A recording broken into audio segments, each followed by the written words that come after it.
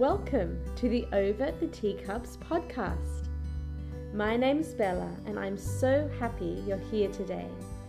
Please join me for a cup of tea or coffee as we talk about the important things of life, the Bible, theology, and living a life that honors God.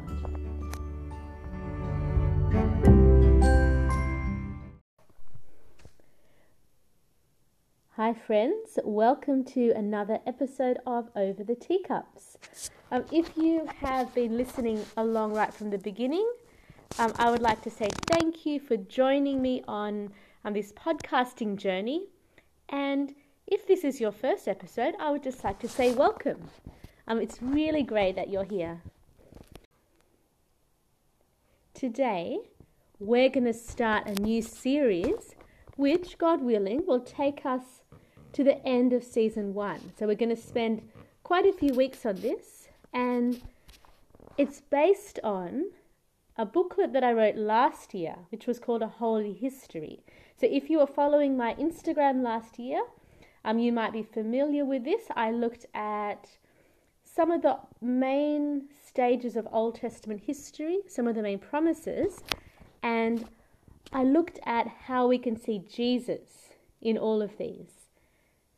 So today, we're going to start this series looking at those different stages of history in the Old Testament, looking at some of the main people, and looking at how the promises that God made to them, how those promises were fulfilled in Jesus. And it is such an exciting topic for me. This is one of the things that I love most about theology. So I am really excited to share this with you. First up, this week we're going to be looking right back at the beginning. We are going to look at Adam and Eve.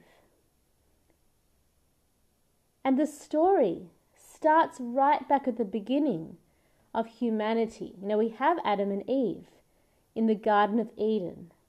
And when they were in the garden, they lived in perfect fellowship with God. There was no suffering, there was no pain, no sickness, no sin, no broken fellowship. This is creation as it was meant to be. They had perfect fellowship with each other, and they also had perfect fellowship with God. God came to walk with them. Everything was flourishing and perfect. Yet within this paradise, as wonderful as it would have been to live in, we still had the hint of sin and temptation. We might know the story. It's quite familiar, and it's actually my 3-year-old son's favorite Bible story. This one, Adam and Eve. They ate the one fruit that they were commanded not to. They had freedom to eat any fruit from any tree in the garden except one. And which one did they eat? That one fruit that they were not allowed to. So this act of disobedience towards God brought judgment, and it brought death. Because of this, they couldn't be in God's presence anymore. They couldn't have that perfect fellowship because they had sinned against Him. They had disobeyed God and thought that their way was best. Which brings us up to today's part of the story. So God finds Adam and Eve ashamed and hopelessly trying to cover their nakedness. His holy response to their sin, it's judgment, it's banishment from the garden, and He is right in doing that. But even before He pronounces their judgment, and He does judge Adam and Eve, He gives them particular punishments. But even before He does this, He curses the snake. And it's here that we find the very first glimpse of the gospel message. It says in Genesis 3 verse 15, and this is one of my favorite verses, "I will put enmity between you and the woman, between your offspring and hers. He will crush your head, and you will strike his heel." So even before judgment, God offers them hope. Now, he could have just destroyed Adam and Eve right there and then, and he would have been holy in doing that. But instead, he speaks words of promise to them. And he allows them to continue for a greater purpose. He promises that one day he will send someone descended from the woman, who would defeat the enemy, who would defeat evil once and for all. So even before he brings their judgment, that God promises that he will make things right again one day. And this is the merciful, faithful heart of our God. He always starts with that promise of mercy. So let's think a little bit about that promise that God made to Adam and Eve.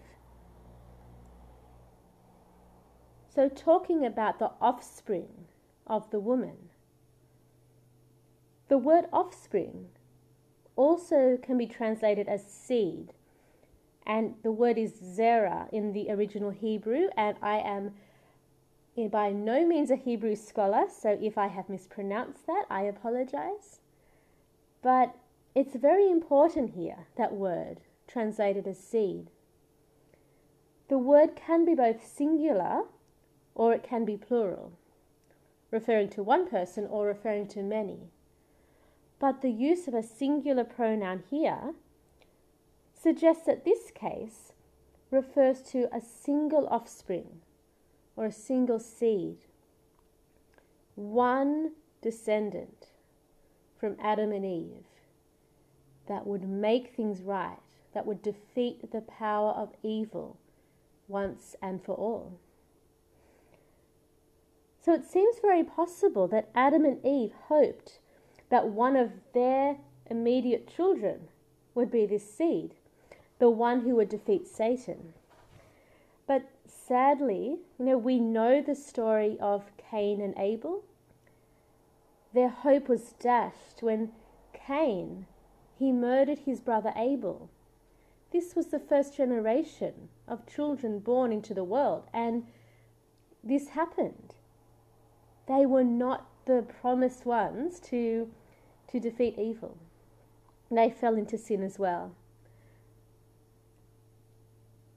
But when they had another child, Adam and Eve, they called him Seth.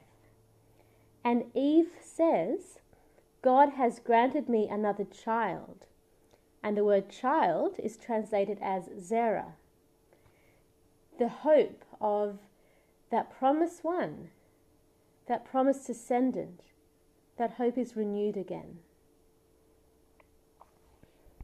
So throughout Genesis, we see the development of a specific line of Eve's seed.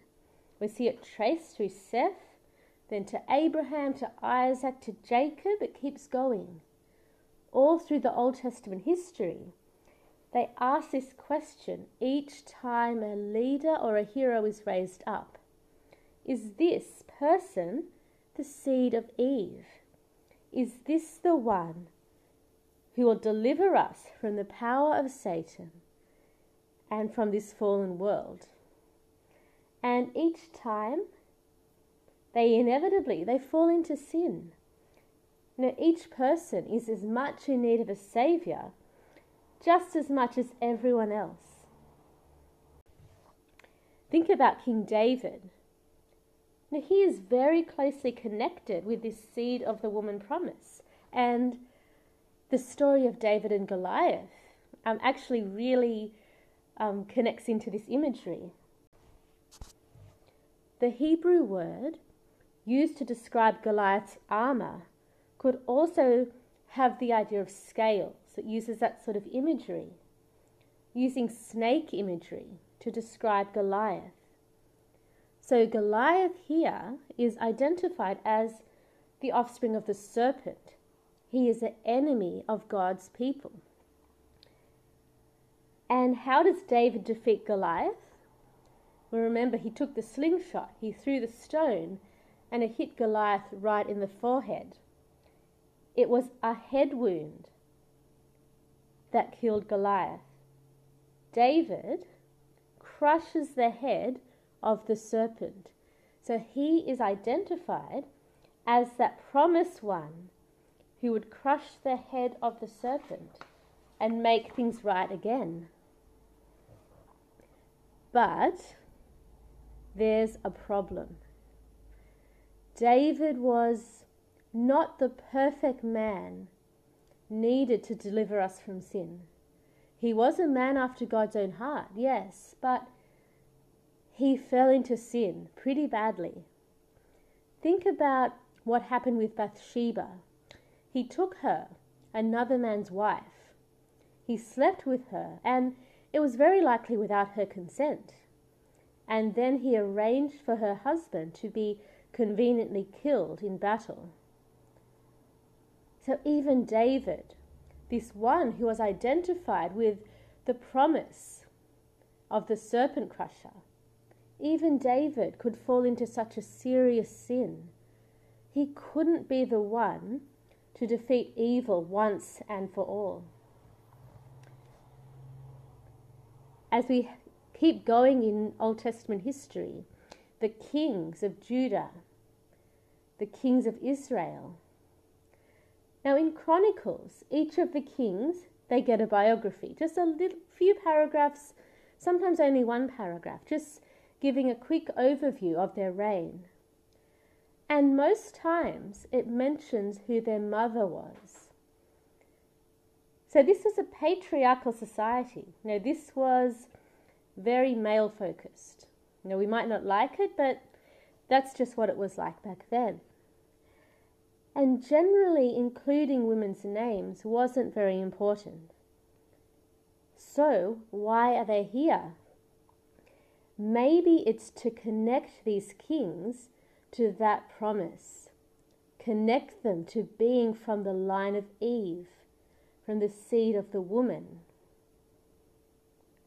But each king that was raised up, if we asked, is this the one? Is this the one who will defeat the power of evil, who will crush the serpent's head? No. We'd have to answer no. They all fell into sin. They all fell short of this glorious promise. So, when we reach the end of the Old Testament and we finally see Jesus come into the world, we might ask the same question. We might ask, is this the one that we've been waiting for? In Luke chapter 4, Luke traces Jesus' ancestry all the way back to Adam. So Matthew traces Jesus' ancestry back to Abraham, connecting him in with the idea of the Jewish Messiah and all those promises made to Abraham. But Luke goes all the way back to Adam. Doing this, he hints at Jesus being the seed of Adam and Eve, the one that the whole Old Testament has been waiting for. And what about his life? Did he fall into sin like all those ones that came before him? Well, Jesus, he actually did live that perfect life. He lived a life completely free from sin, something that no one else had done before. So if we think a little bit more about that promise made to Adam and Eve, and think about how Jesus fulfills it. It says that he will crush the head of the serpent, but the serpent will strike his heel. And the enemy did indeed strike Jesus' heel. In his crucifixion, it seemed like the powers of evil conquered Jesus. He did suffer. He did actually die.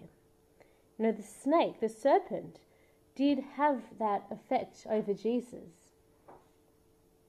Yet the promise also speaks of a seed crushing the serpent's head. A bruised heel is only a minor injury, but a crushed head is fatal. It's final. So when Jesus was raised from the dead, we can say that's when he crushed the head of Satan. He won ultimate victory over evil, over sin, and over death. The whisper of hope that was found all the way back in Genesis 3:15, it reaches its fulfillment in Jesus, in his resurrection. He took the curse of Adam and Eve onto himself, paying the penalty that we deserved and restoring us to that Eden-like fellowship with the Father. And it's not there yet, not perfectly, but we have that hope. In heaven, we will have that perfect fellowship with God, even greater than Adam and Eve had with God. So Romans chapter 16:20, it picks up some strong Genesis 3 imagery when it says, "The God of peace will soon crush Satan under your feet." Now this is in the immediate context of the grace of our Lord Jesus. It also says in that verse. The promise made to Eve is also hinted at in Galatians 4, verse 4, which describes Jesus as being born of a woman. Now we know that's Mary, his mother, but also there is that imagery of being from the line of a woman, being from the seed of Eve. Jesus is the promised seed of Eve, descended of Adam and Eve, who did what no one else before him could do.